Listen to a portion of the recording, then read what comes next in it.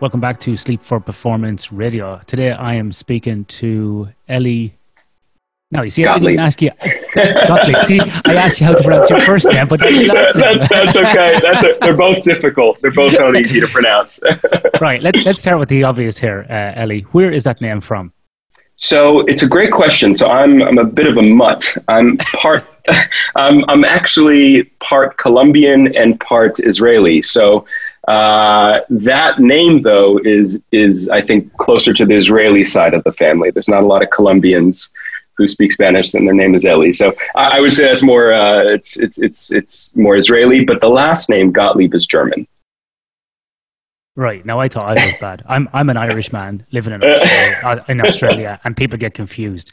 But you have an American accent. You're a mix between Colombian and Israeli, and your last name is German. Is that right? That's actually right. And I'm also Polish as well. So again, quite the mutt. And a bit of everything. Speak Spanish, speak English, a little bit of Hebrew. So it's good. Well, mucho gusto, señor. Muy bien. Sí, gracias, señor. Right, we might change this podcast to genome sequencing for performance. There you go. Exactly. I need one of those. I'm sure there's something else in there. Right, Ellie, that's a great start to a podcast. So you obviously have an American accent or a North American accent. So where did you grow up, and how did you get into this sort of work? What was your journey from birth to PhD? Yeah, it's quite a weird journey, actually. So I'm from Miami, actually, originally, and the way I ended up here in Australia is a long-winded story, but I'll try to keep it relatively short. So I did my undergraduate degree in a relatively small liberal arts college in Florida called Rollins College, and I did it in psychology. And but before I got to psychology, I was actually a philosophy major, and I was also studying religious studies as well. And my path to psychology and then to neuroscience kind of stemmed from really the philosophy route and wanting to question things. And I always found, though, in the philosophy classes that it was kind of slightly arbitrary, some of the things that we were talking about. And I wanted to test a lot of the things that we were talking about. And one of the things that I was really fascinated with at the time was this idea of happiness and positive psychology. And that's what kind of led me from philosophy into psychology. That was in my second year of college or uni. And then I knew I wanted to go to graduate school. I didn't know for what. So I basically asked all of the psych department, is anybody allowing research students to join them? And there was only one person that was taking them. Her name was Dr. Woodward. And she was a sleep researcher. And her background she was one of the leading sleep experts in women's sleep and looking at menopause and the impact of menopause on sleep. And I did research with her looking at the impact of blue light on circadian rhythms and sleep for about 2 years, and loved every second of it. And so from there, I actually worked with Johnson & Johnson for about a year and a half after graduating. And we're working on the longitudinal kind of epidemiological study, looking just very simply at the impact of living in an environment that caters to health and wellness, and in a community that caters to health and wellness. What's the impact of that on actual behavioral outcomes? So we're looking at physical activity, and one of the things that they brought me in for was kind of putting together a sleep program. But I knew I still wanted to go to graduate school. I knew that if I wanted to excel within the company, then I probably needed a PhD. And I wanted to focus more on neuroscience specifically, and looking at some of the actual neuroanatomical underpinnings of sleep. So sleep is driven within the brain. So I thought it was really critical to understand that more fluently. And that led me to an internship at the Florey Institute of Neuroscience. So I worked with J&J for about a year and a half. And then I was offered this internship in Australia. I'm like, how could I not go to Australia for 2 months? That's amazing. Yeah. So I did my internship for a couple of months, and worked within the Clinical Cognitive Neuroscience Lab. That's within the Florey Institute, and worked with Amy Brotman, who's now my primary supervisor. And I loved it so much that I asked to do a PhD, and here I am. Here you are. Yeah. Now, very interesting. So that's a wild and wonderful journey. Yeah. Ellie, when you were speaking there, you kind of remind me a little bit of a guy who you may or may not follow called Sam Harris. You know Sam Harris? I don't. You know, he's fairly popular in terms of being I suppose maybe depends if you like him or don't like him. Some people say he's a bit of an antagonist, but okay. He started off as a philosophy. I think he did philosophy in his undergrad, and then eventually got to neuroscience in his PhD. But in between, he actually published a few books. If you look up his name, Sam Harris, you'll find some very interesting videos with him. He's had some online arguments, in face-to-face arguments and interviews with Ben Affleck. He's quite outspoken on Islam and some other things. But anyway. Yeah, the philosophy majors tend to be quite outspoken and love to debate. Yeah. So this is actually, which isn't actually related to what we're going to talk about today, but this is a point of difference. I find that in Australia and probably even in Western Europe, a lot of people do their undergrad in a discipline. Let's just take exercise physiology or exercise science, and then they tend to go on and do a PhD in exercise science. But in the US, a lot of people tend to nearly do the opposite of what to do in their undergrad, or sometimes not even related, or it might have a tenuous link, which I think is a little bit. It's pretty interesting in terms of it gives people different sort of thoughts, or so a lot of people do what you did, or do an undergrad and a kind of a Bachelor of Arts, and then go on maybe and do accounting as a PhD. Yeah, absolutely. What's your thoughts on the difference with the US model versus like Australia and Western Europe? It's very different. So I think the U.S. model, and it also depends on what kind of university you're going to. So if you're going to a liberal arts college, or you're going to a more technical college, your experience is going to be vastly different. But at least where I went to school, and a majority, I think, of private schools in the U.S. Colleges are liberal arts focused, and really the idea is actually, it goes back to philosophy. In fact. It's to create not just one specialty, to create a whole person in a way. So to create little bits of knowledge, and to know really a lot about a little versus a little bit about a lot. I think that's the major difference. So I think here in Australia, what I've noticed, at least in the PhD, because the PhD is different in Australia versus a PhD in the US, and that's, I wanted to focus on research, whereas a PhD in the US would be focused not only on research, but also on coursework. And so, for example, I think here we're really focused on the research aspect. And for that reason, Australian PhDs, the students tend to come out, as I mentioned before, knowing a lot about a little. Right. So you focus on this one topic. You don't take a lot of coursework during your PhD, and there's pros and cons of both. Right. And so for me, at least, I really wanted to focus on one question. But I think for, a majority of US PhD programs, for example, they focus on, potentially multiple questions and having a little bit of knowledge in a lot. Versus a lot of knowledge and just a little bit of in one subject, for example. So, they're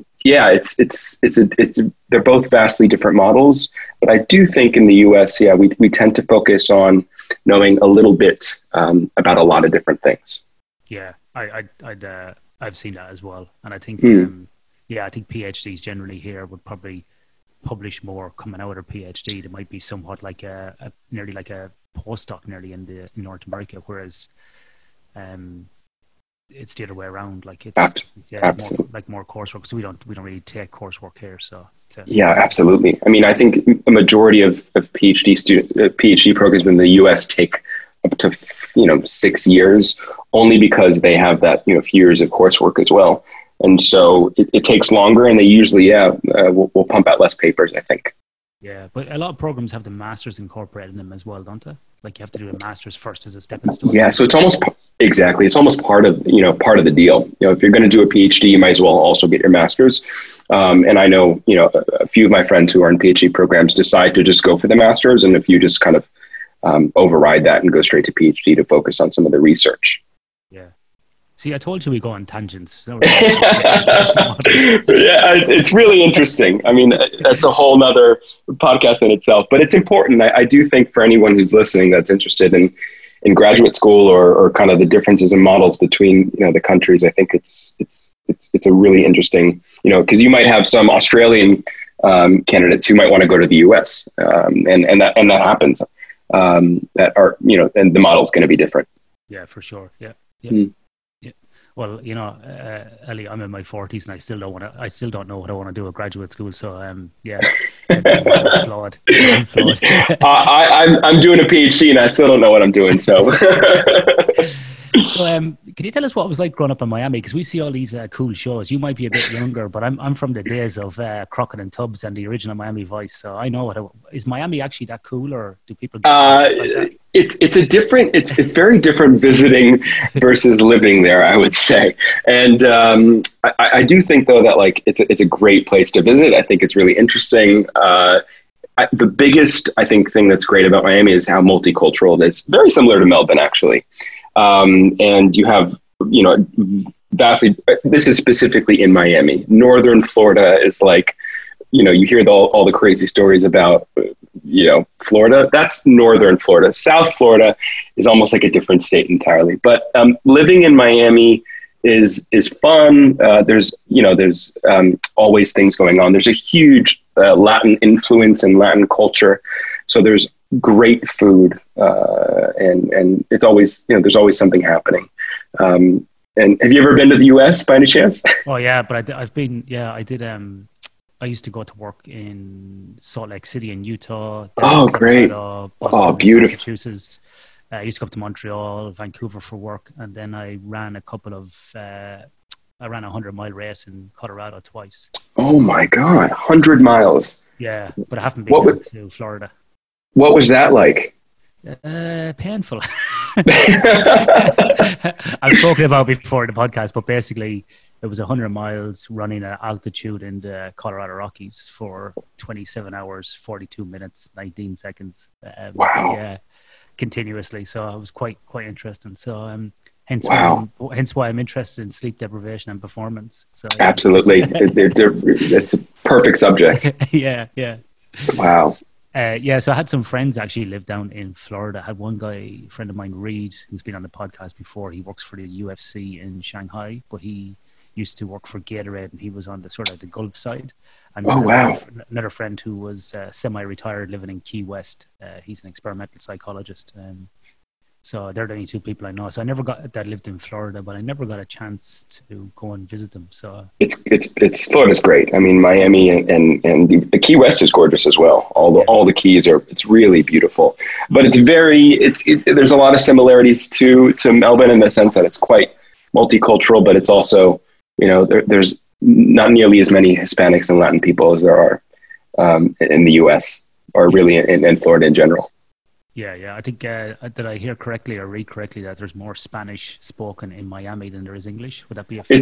It's almost, if you don't speak Spanish, it's really difficult to get a job. I feel like a majority of people, you have to speak Spanish, because a majority of people do, I think. And so, not that it's impossible, that's not true, but I think it's definitely, it helps to have that Spanish lingo and that Spanish background. Yo soy triste. Exactly. I know little words here and there. Anyway, I've got enough to get me into trouble. I'll give you a very funny story before we actually get into the scientific part. Sure. My wife and I were getting Spanish lessons here in Perth in Western Australia, and in some context, I can't remember exactly who I was speaking to, I said, "Yo soy embarazada." Now, because I was looking for the similar words in Spanish to English, that would sound like I am embarrassed, but the actual translation of that is I am pregnant. Yep, that's correct. So that's so funny. I tried to be clever, and I think I was pulling out a word here that was similar, but it wasn't. You were not. You were not. No. You were physiologically impossible. But that's a great story. I don't know in this day and age. Maybe you have to say it's allowed. Oh yeah, it's allowed. Okay, I should correct myself. That's correct. you did go to a liberal arts college anyway, so you have to. I did. Yes, I'm aware. Next subject. Right. Let's jump into this clinical review. Is why I reached out to you on Twitter. So thank you. Twitter can be used for good. This great systematic review that you published called The Bidirectional Impact of Sleep, Circadian Rhythm Dysfunction in Human Ischemic Stroke, a systematic review. Ellie, the first thing I'm going to ask you is, because we see lots of reviews, we see general reviews, we see meta-analysis reviews, we see systematic reviews, we see YouTube reviews. What exactly is a systematic review? How would you describe this process or this methodology? That's a great question. So I think the first thing to note with the systematic review is that we're not just going onto Google Scholar and looking up sleep, stroke, and circadian rhythms and pulling out citations and then plugging them in and including them in some kind of review. This systematic review took a year and a half, a little bit more potentially, because of some of the amount of papers that we included. And the methods that were involved. So a systematic review in general, it follows what are called PRISMA guidelines. So these are pre-established guidelines that kind of tell you what should be included in the systematic review, what specifically, search criteria you should be using, what your search strategy should be using. So unlike just a regular review, for example, where an author can just include any papers that he would like or he or she would like, a systematic review follows really pre-established criteria and comes out with really these a priori hypotheses in general. And so we specifically conducted searches across 3 major databases with specific criteria, with inclusion criteria, exclusion criteria. But unlike a meta-analysis where we extract all that data and run additional analyses on that data, and we'll talk about that in a bit, because the data here was vastly different. We were looking at many different things. It was what we call heterogeneous. We couldn't combine all that data to look at a certain outcome. So this systematic review was systematic in the sense that we followed pre-established PRISMA guidelines. And we had a search criteria, we had study selection, we did also have data extraction, but the actual findings, we weren't saying that, for example, excessively long sleep duration increased stroke risk by 2 to 3-fold. We couldn't say that exactly.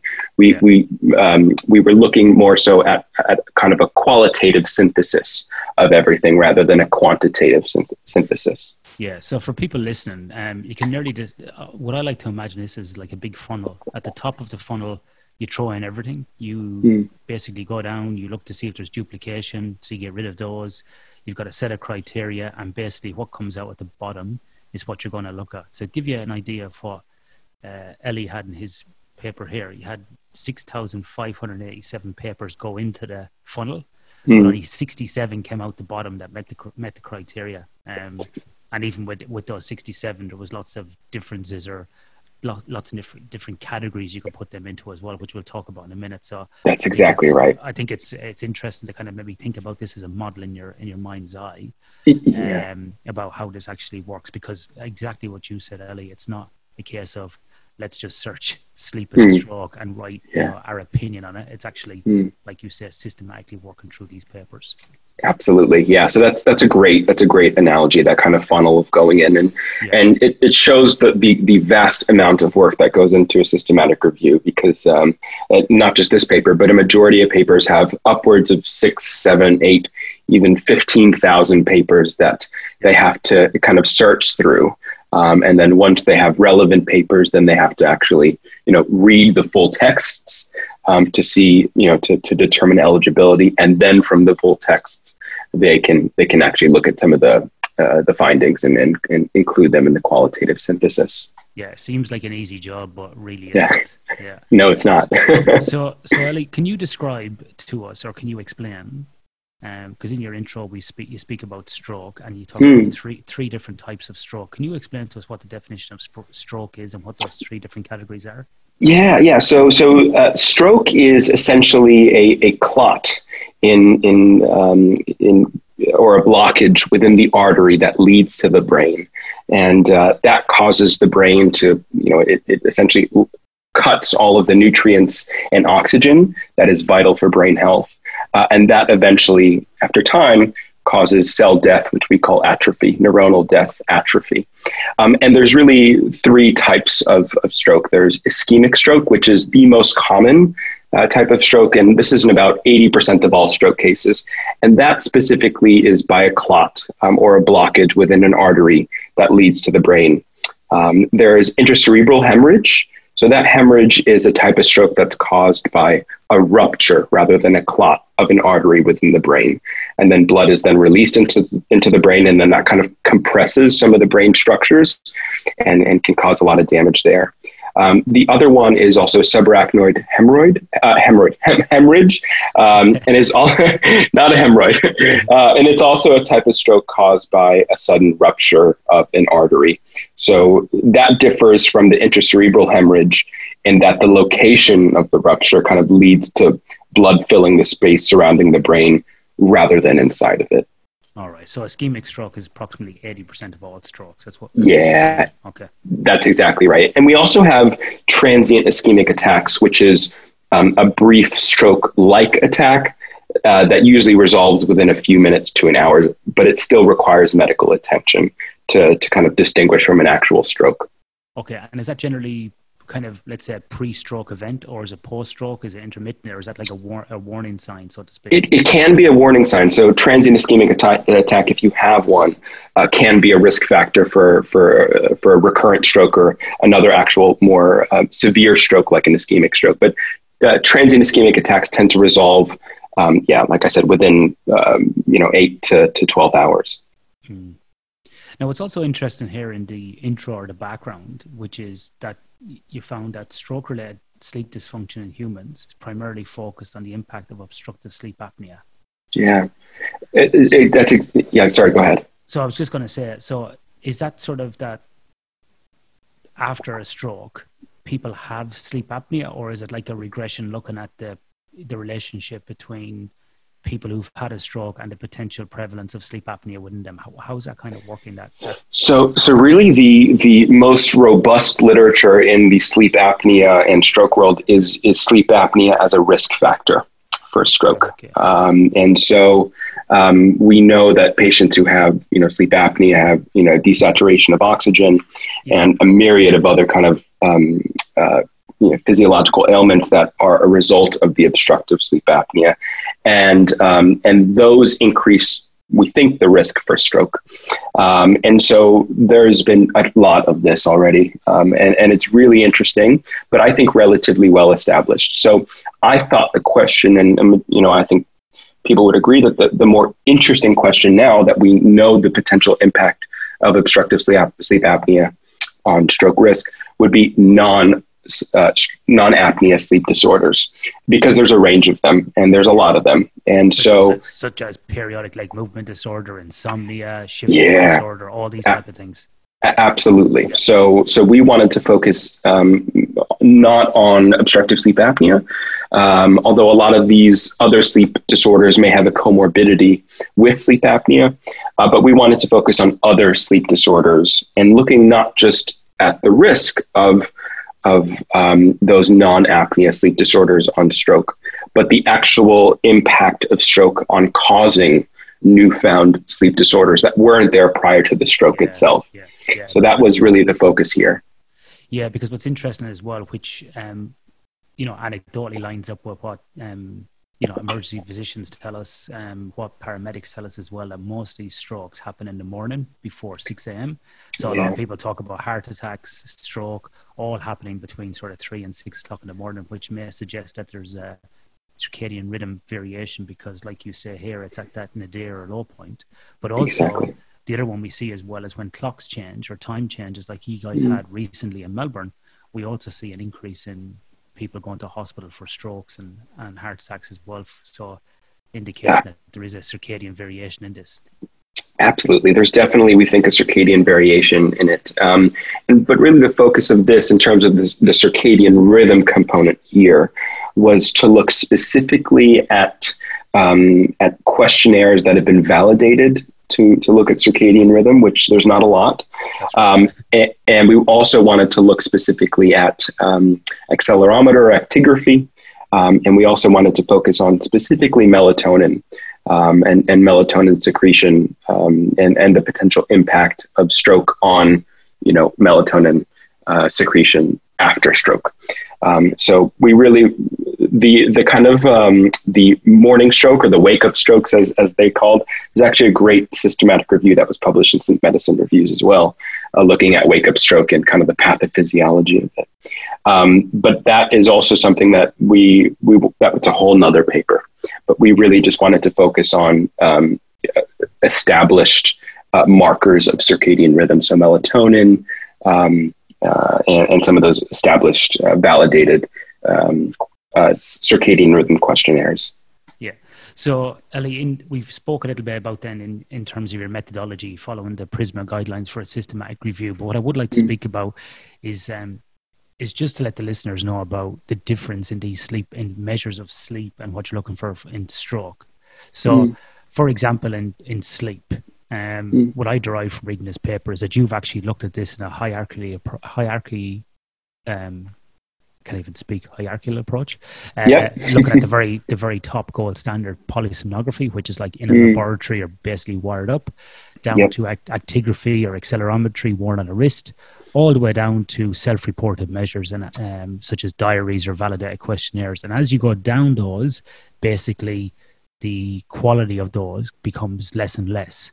That's exactly right. So what did you use in terms of, like, we'll say, looking at the prevalence of stroke, such as MRI and so on? How would you rate those measures on that side? How do you, not measures, sorry, methods? Yeah, so I think the first thing to note is that for these longitudinal prospective studies, so these are studies that are following people, let's say people who've never had a stroke, but might have some vascular risk factors, like high blood pressure, type 2 diabetes. It's very difficult to use, for example, polysomnography on these people over a long period of time, right? Yeah. So it's very difficult. We actually didn't find any studies that when looking at risk included polysomnography at multiple time points over time. Because it's a pain in the ass to do and expensive. It is a pain. It is, my God, it is a nightmare. I actually, for my PhD, I also had to, sorry, tangent real quick. I had to learn how to, put on PSGs and EEGs. Yeah. And I had to put one on myself, and it's not fun. It's not the most comfortable thing in the world either. Anyway, so for risk, looking specifically at risk, all these studies utilized self-report, right? So if we wanted to track people over, let's say, 8 years, and let's say we had 6 different time points within those 8 years, all of those, the sleep was measured using self-report, so sleep diaries, for example. And so we can't really gauge specifics in terms of sleep architecture, for example. So what they really were looking at is the amount of time those patients slept rather than what kind of sleep they may have been getting. So increased slow wave sleep, reductions in REM, they couldn't really tell that. And when we look then after stroke, at one time point, that's when a majority of these studies can utilize the gold standard for sleep detection, which is polysomnography. Yeah.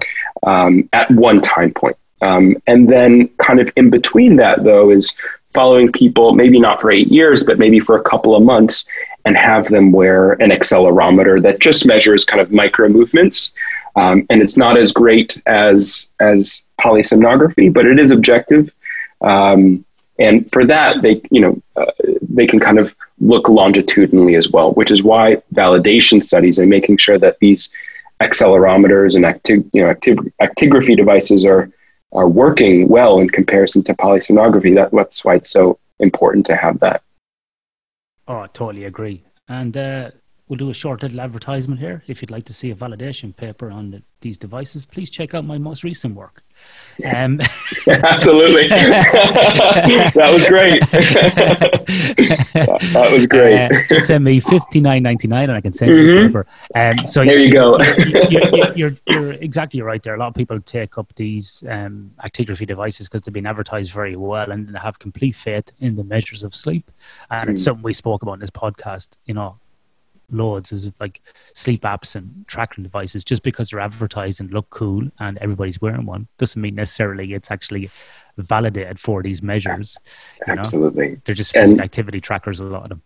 And I think the important thing too is good validation studies, because I'm just about to submit a validation study as well, and it's very easy to get away with not doing a great validation paper, which it's a whole nother topic, but I agree. Validation is so important, especially when consumer use of sleep devices is so widespread now. So, Ellie, in this paper, you looked at a sort of a range here of methods in the papers. So you have MRI and CT and so on. Can you just give the listeners a brief overview of what MRI is and CT and what the general differences are between those? Sure. So I think what's really important to just kind of basically understand is that MRI, number one, is magnetic resonance imaging. And it's a technique we use in radiology to kind of form pictures of the anatomy and the physiology process of the body. And MRI scanners use strong magnetic fields, magnetic field gradients, and radio waves to kind of generate images of organs in the body. And in this case, specifically of the brain, where a CT scan is what we call computed tomography. And it's a medical imaging procedure that uses many X-ray measurements taken from different angles to produce different images of the brain. So they both produce images of the brain after a lot of pre-processing, but MRI doesn't utilize some of the X-rays that CT scans do. CT scans are also relatively, we think, quicker than MRIs to do, and they're often utilized in emergency care units. MRIs are as well, but for measuring kind of the anatomy and looking really in detail of the brain, we focus on high resolution MRI, which is what we do in more research settings as well. But in the acute phase of stroke, for example, we do utilize both, but in terms of MRI, we usually use a lower resolution in MRI just because we want to get it done as soon as possible for the patient. Yeah, for sure. All right. So you had all this criteria, had all these different methods you looked at. You looked at everything from sort of the gold standard right down to sleep reported. Yeah. So really oh, sorry, go ahead. I was going to say, you kind of grouped these into 6 categories. So I was wondering if we could maybe just start working through those 6 categories briefly and talk about the outputs from them. Yeah, absolutely. So I think the first thing to note is that we were looking bidirectionally. So looking both at the impact or the risk of sleep and circadian rhythm dysfunction, or the sleep and circadian rhythm dysfunction as a risk factor for stroke, and the consequence of stroke on sleep and circadian rhythm dysfunction. And that's kind of why we had those 6 different categories, because those first 3 were looking mainly at risk, and those last 3 were looking at the consequence of stroke on sleep. So we really wanted to look both ways, and that's why it's such a meaty and massive paper, because we're kind of pulling everything that is known bidirectionally. So even if the paper was looking specifically at risk, it was included, or if it was looking at 3 months post-stroke, the impact of stroke on sleep architecture, that was included as well. So we were really looking bidirectionally. It wasn't necessarily measurement focused. It was more just looking at the direction more so than anything. So I guess we could start with the kind of the first direction. And I'm just trying to The first one is what came first, the chicken or the egg. So that's a very good point. The first one you had was sleep duration on risk of ischemic stroke. So this was actually the most, I think, robust finding of the systematic review. And what a majority of these studies found was that long sleep duration, categorized by, in general, greater than 8 hours of sleep a night, was associated with the most risk of ischemic stroke death or incidence. So not necessarily really surprising this one. Yeah, so a lot of people have been, and this kind of excessively long sleep or hypersomnia finding and how it relates to not just stroke, it's a range of disease. What we're finding in terms of sleep duration is that there's this J-shaped relationship between sleep duration and ischemic stroke risk, where the tip of the J is maybe, let's say, 6 hours, which increases your risk. But even more so, what increases the risk is the top of the J, which, for example, might be 8, 9, 10 hours. And I think there's some important things to note here with the long sleep duration. Number one, as you know, as we age, our sleep duration tends to decrease. And a 80-year-old would more likely sleep 6 hours than 8 hours. If they are sleeping 8 hours, some of the thinking is that 8 hours and the extra 2 hours might be compensatory for a lack of deep, important sleep, like slow wave or REM. So we think that a majority of these patients that are, having increased risk of stroke and are sleeping 8 hours have relatively low, or I should say, low amount of deep sleep and higher amounts of more kind of preliminary stages of sleep, like stage 1 or 2.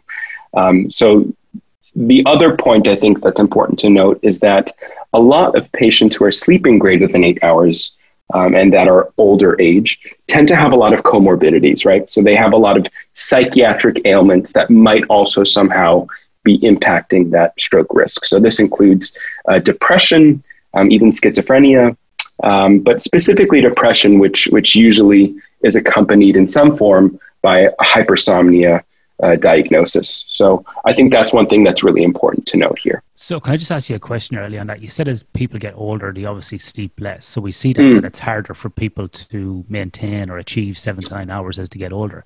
But exactly. Did you say correctly did I hear you correctly saying that it was actually more deep sleep, stage 3 sleep in these people?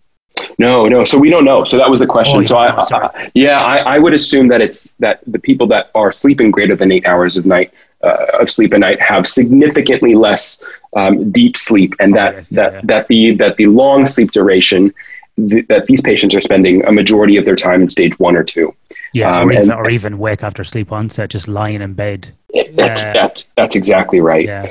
And the other thing that I think is important to note is that patients who have neurological disease, what we're finding is that they have a big difficulty in terms of their of self-perceived sleep, right? So they misperceive. There's a big misperception of sleep in older patients, but usually you would think that they would perceive that they'd be sleeping less.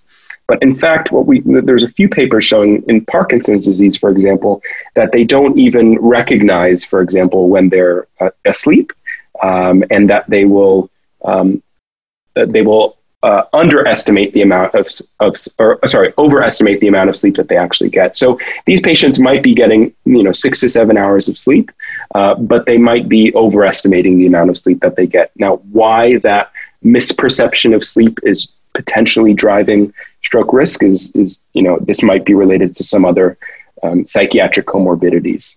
Yeah, I think the other thing to hear as well to know is that's probably, well, not that it is actually prevalent in other populations. So in general population, shift workers and elite athletes, where I've had most of my experience, they tend to overestimate sleep by 60 to 90 minutes per night. And actually, when I ask people how much they slept last night, I think what they're actually reporting is time in bed. Yeah, it's a great point. So that's something that is really interesting. I think the long sleep duration, but I do think, I wouldn't go out and say sleep less. I especially wouldn't go out and say sleep less to non-elderly patients. If I see, if, for example, an elderly patient is sleeping 9 to 10, hours, and feels like they're not getting restorative sleep, that's where this might come into play. Yeah, I think what you've done here, which is really nice, is you've kind of nearly set up a kind of a framework about if I have, if I'm older, if I have these other comorbidities, if think I'm sleeping X amount, but I feel tired, if all these risk factors are pointing towards stroke, potentially it's something that needs to be looked out for. So as a practitioner, it would be the kind of warning signs of something that's going to take place. Would that be correct?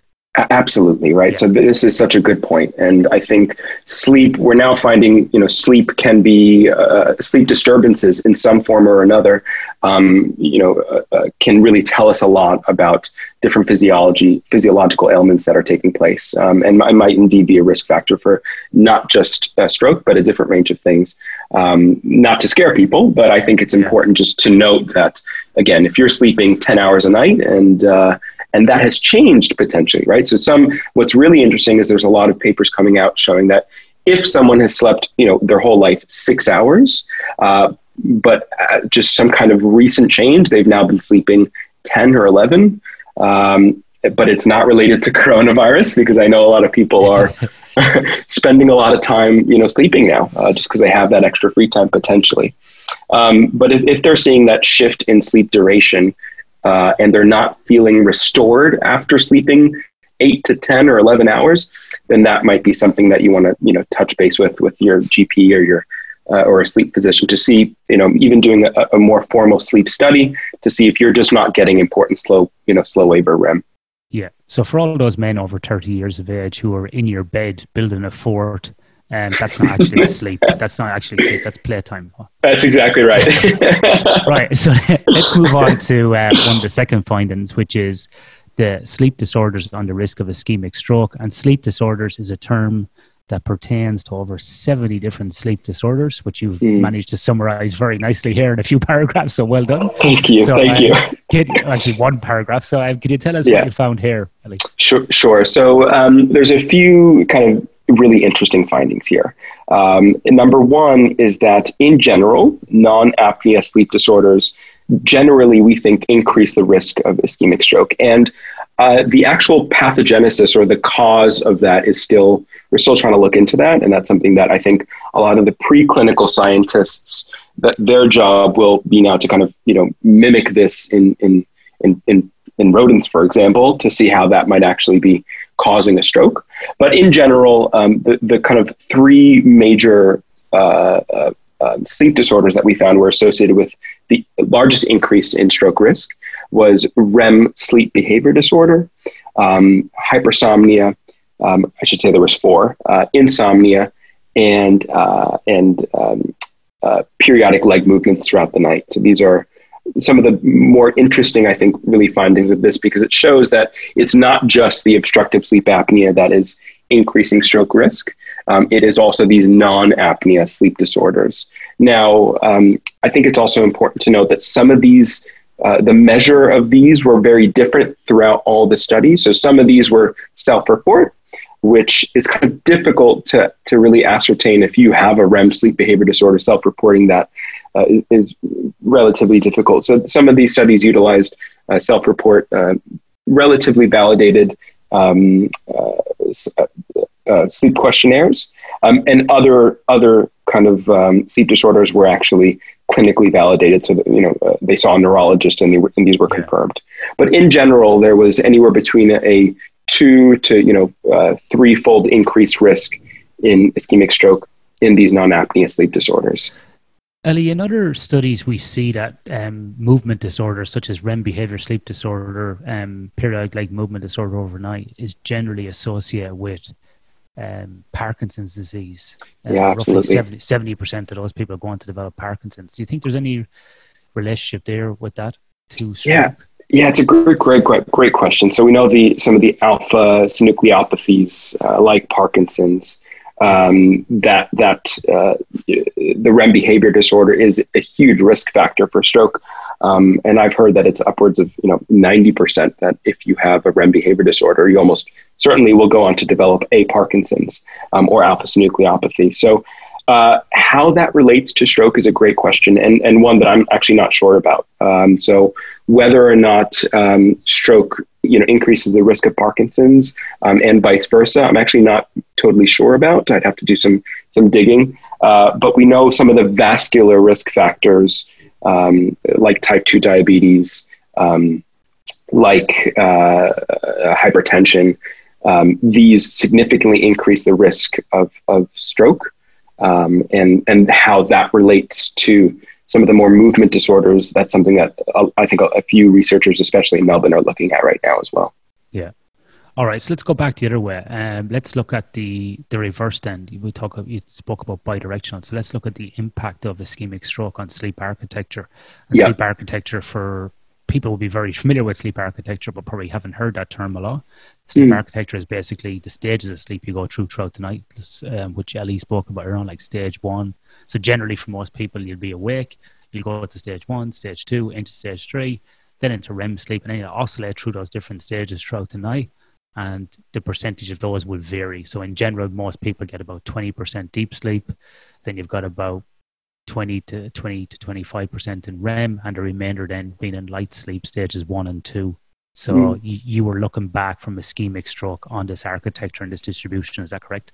That's exactly right. So really the goal here now is to look, so we know that sleep disorders and sleep duration, excessively long sleep duration, is a risk factor for stroke. But what about after stroke? So what happens after someone has suffered a stroke? And I think there's a few important things to note before I just go into the results.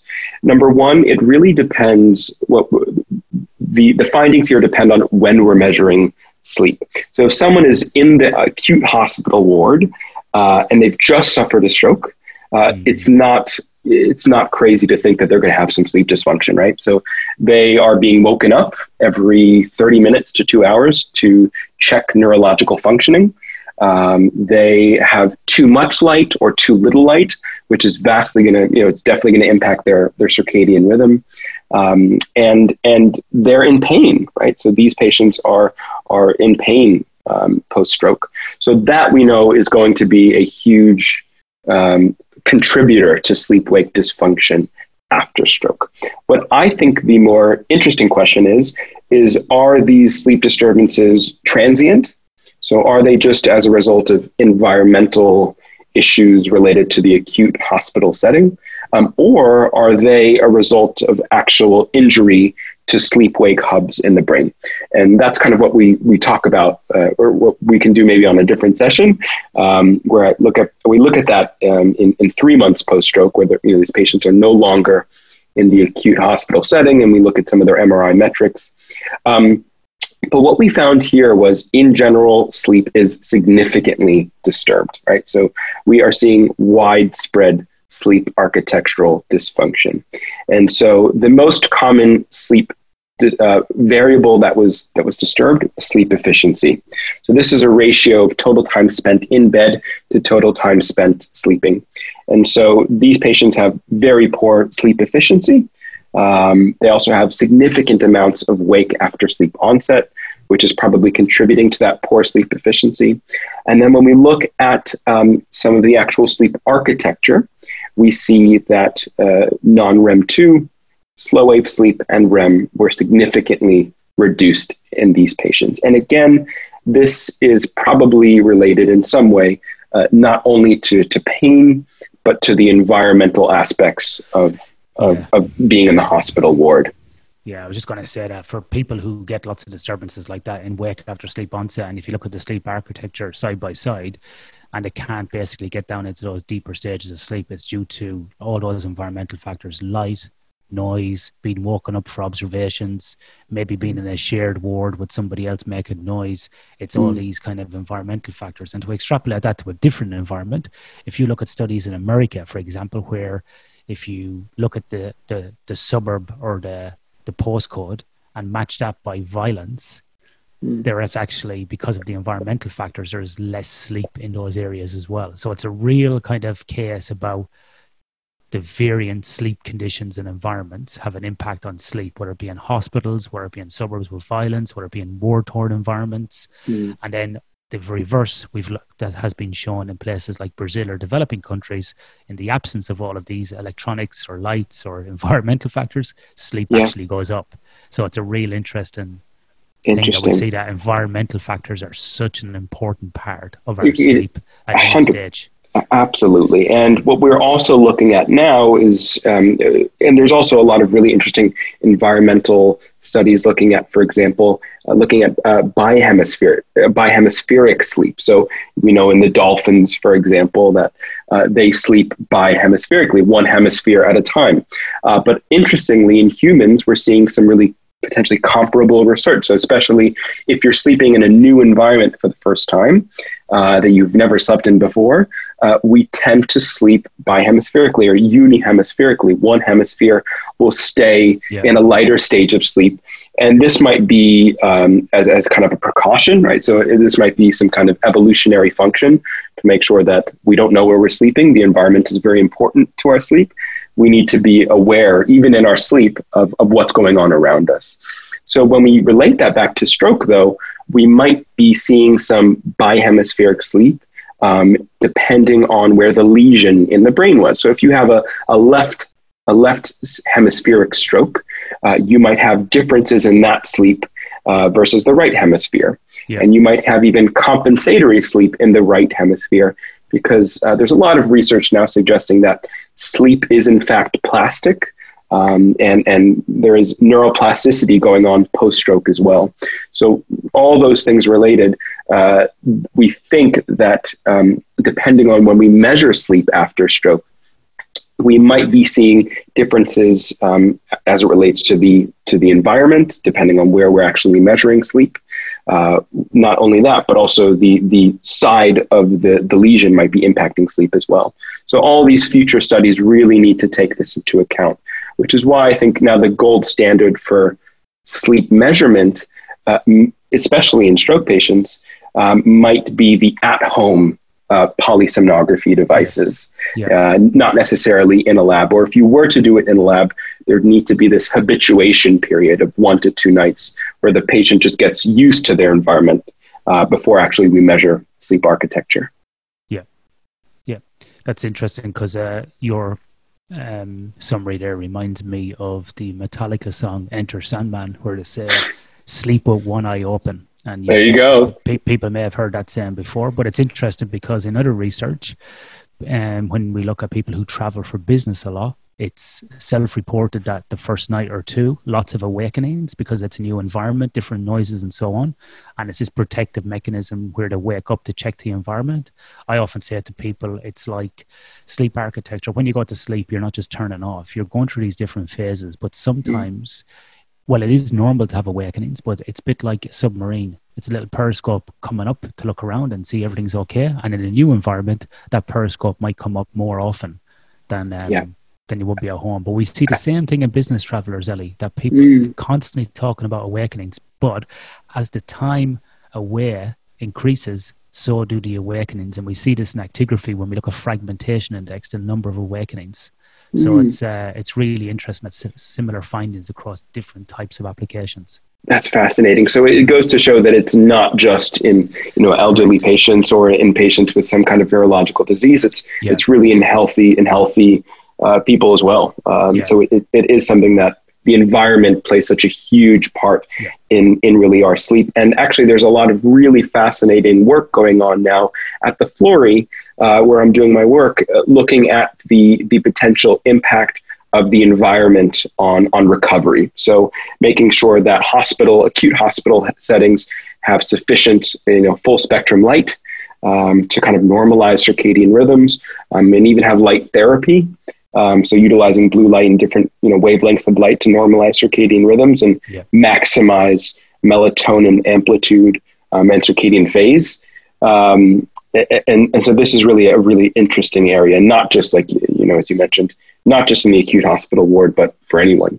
I think that's independent of stroke for anybody in a hospital. So So absolutely.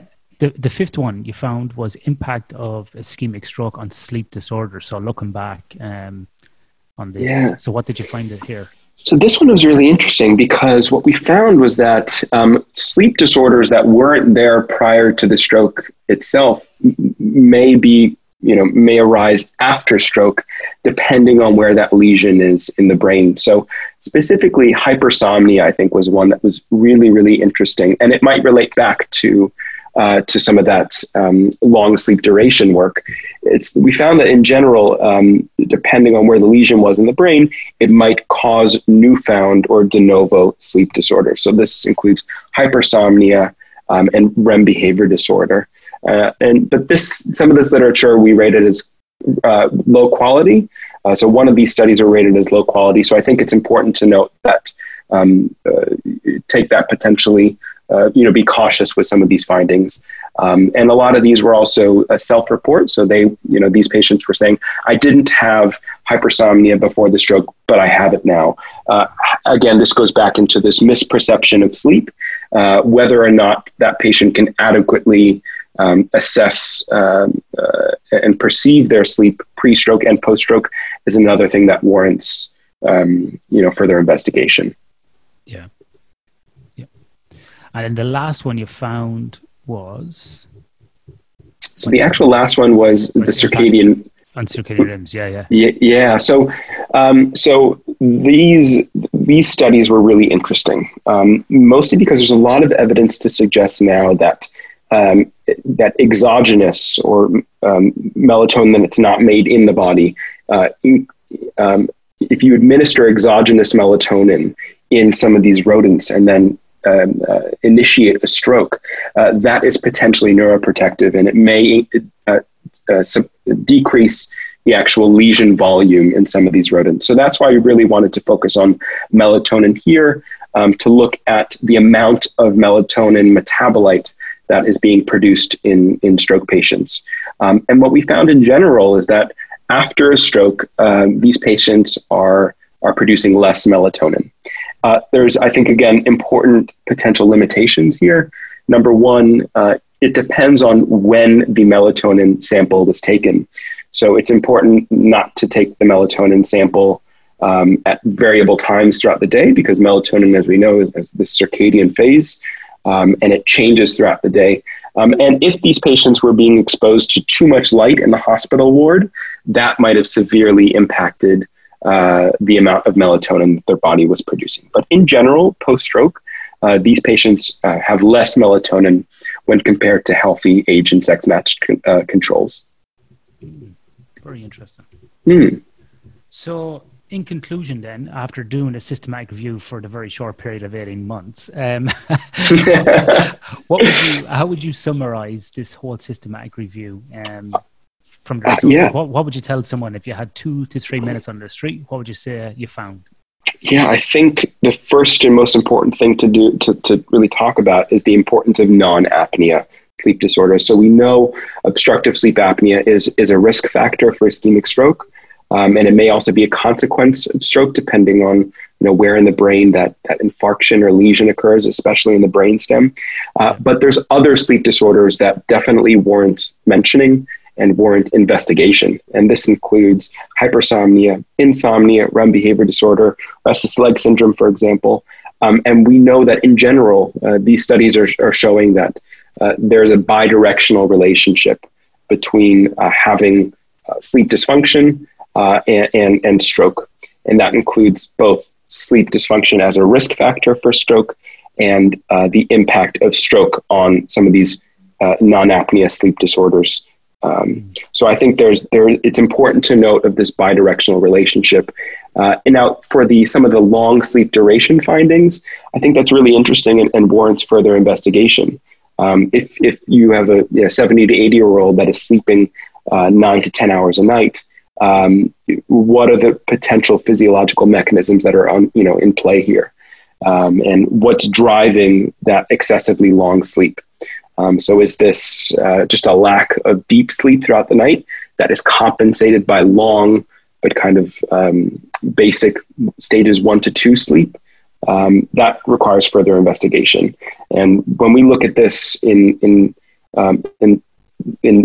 cross-sectionally post-stroke, and we look at some of the MRI metrics that might be related to this, we see some really interesting findings, which again might be a topic for another day. But we do see that there is degeneration to some tracts in the brain that we think are involved in sleep, and that degeneration might be driving that excessively long sleep duration post-stroke.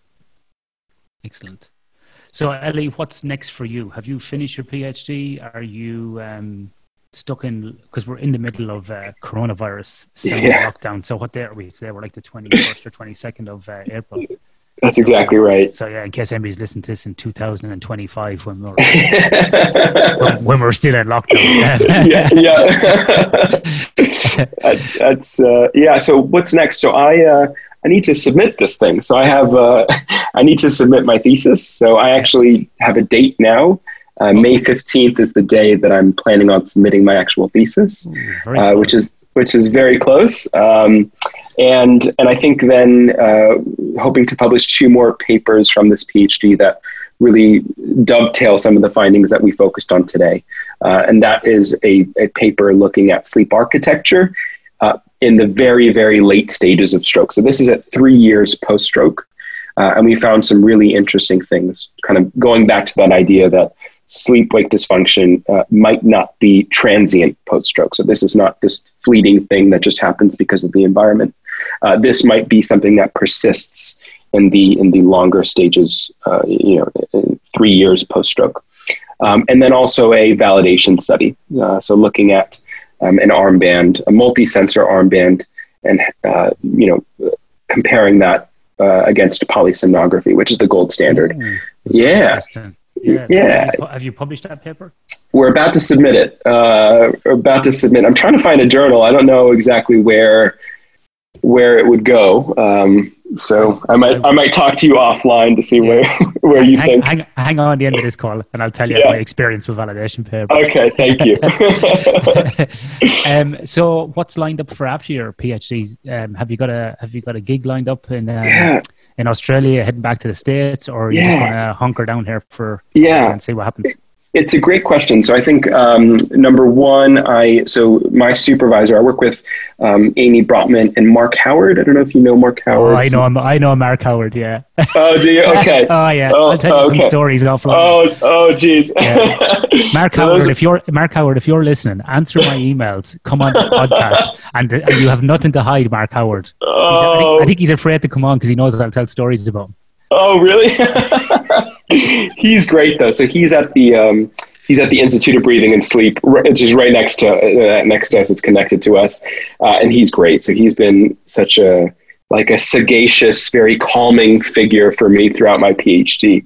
And so anyway, so what's next? So I'm hoping to do. So I'm doing a 4 or 5 month postdoc with Amy Brotman, just in the interim, because there's a lot more data. Actually, we also collected urinary melatonin samples for a bunch of patients, stroke patients, and so we're going to be looking at that. We also have a bunch of MRI markers that we also want to continue to look at longitudinally. So we have some really, I think, interesting and robust data to look at. And this includes that accelerometer that we use to measure sleep. We have that at 3 months, 6 months, 1 year, 3 year, and 5 years post-stroke. And then we have all these really interesting MRI metrics at each time point as well. So there's so much to look at and a lot to really uncover and to kind of delve deeper into this. So the idea is to look at some of that as in a 4 or 5 month postdoc, but eventually I do want to go back to the US. I love it here. I don't want to leave, but it's a bit far from family. So I'm going to start looking at potential postdocs in the US. Eventually, though, I do want to get potentially into industry. I used to work for Johnson & Johnson, and I loved working for them. So putting some kind of industry work together, looking at sleep, and potentially even creating some kind of sleep software or hardware is something that I'm really passionate about, not just in neurological populations, patients with neurological disease, but in healthy controls as well, or just healthy, the average consumer. Yeah. And are you going to look at going back to Florida or somewhere else? I don't know. So I'm trying to figure out where exactly I'll be, but at least somewhere in the States, so it's not a 30-hour endeavor to get back. Because not only do I have to go back, I go from Melbourne to LA, but then I have to take the longest domestic flight in the US, which is LA to Miami when I go back home. So as long as I don't have to do that, as long as I could be somewhere in the US to be relatively close to family, I think that's what's important to me. Yeah, well, arguably going through TSA and then missing your connection and then trying to get a flight to Miami may be longer than 30 hours. So sometimes that can be the longest route. Oh, it has been. I go back home once a year, and there's been times where I've been stranded in LA, and I'm like, I just took a 16-hour flight. Can we not do this right now? Yeah, I used to go through LA a lot, and even getting access to the first class lounge, even then, was just painful. So I can't imagine going around general population. I'm usually on the student budget, so can't do that. So yeah, no thanks. Yeah. Ellie, if people want to contact you, they want to get in touch to maybe talk about your work, maybe do some work with you, or follow you on Twitter, Instagram, any other social handles, how can they get a hold of you? Yeah, so the best way I think would be the way you found me, which is through Twitter. And so my Twitter is just, my handle is just my first name and last name. So it's Lelie, last name is Gottlieb, Gottlieb.